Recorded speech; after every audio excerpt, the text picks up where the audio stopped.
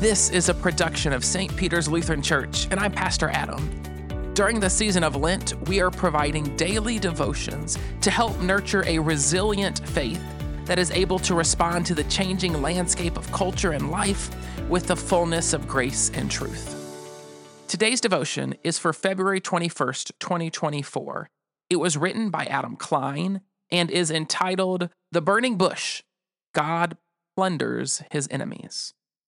Our verse of the day comes from Exodus chapter 3, verse 22. It says, God said, "Every woman is to ask her neighbor, and any woman living in her house for articles of silver and gold and for clothing, which you will put on your sons and daughters, and so you will plunder the Egyptians." Have you ever felt that it was just one of those weeks where nothing was going right? Have you ever felt like no matter how hard you try, you just continue to fail? Do you subscribe to bad things always happening in threes and are just looking for the next bad thing to arrive? Over the course of the last few years, I am sure many have felt this despair. I know I certainly have through all of the challenges that life has thrown at us. In these times, if I can be honest, it is tough to cling to God's promises. I often feel like we are somehow the cause of these issues. Have you ever felt that? In Exodus chapter 3, God shared a promise with Moses to deliver to the Israelites. The promise was to free them from Pharaoh's slavery and not only deliver them to a land flowing with milk and honey, but also to plunder the very captors that had held them in slavery for 400 years.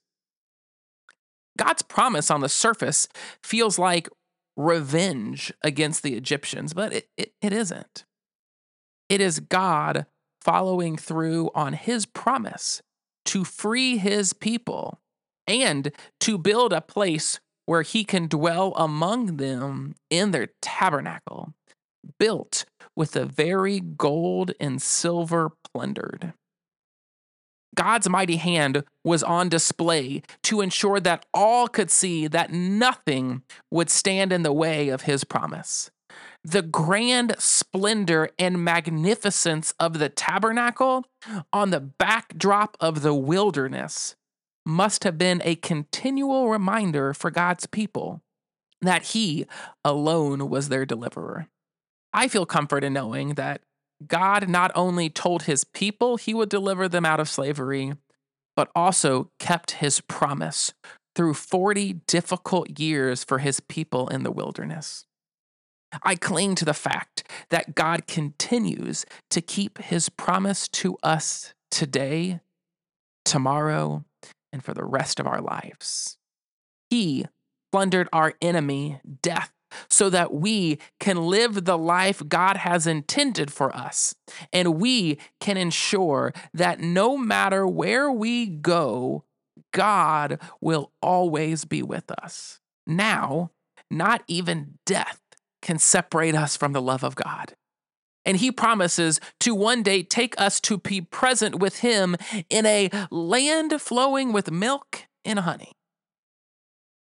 I can take comfort knowing that nothing I do grants me admission, but by Jesus' blood on a cross and by his grace, we can one day be whole again with our heavenly family.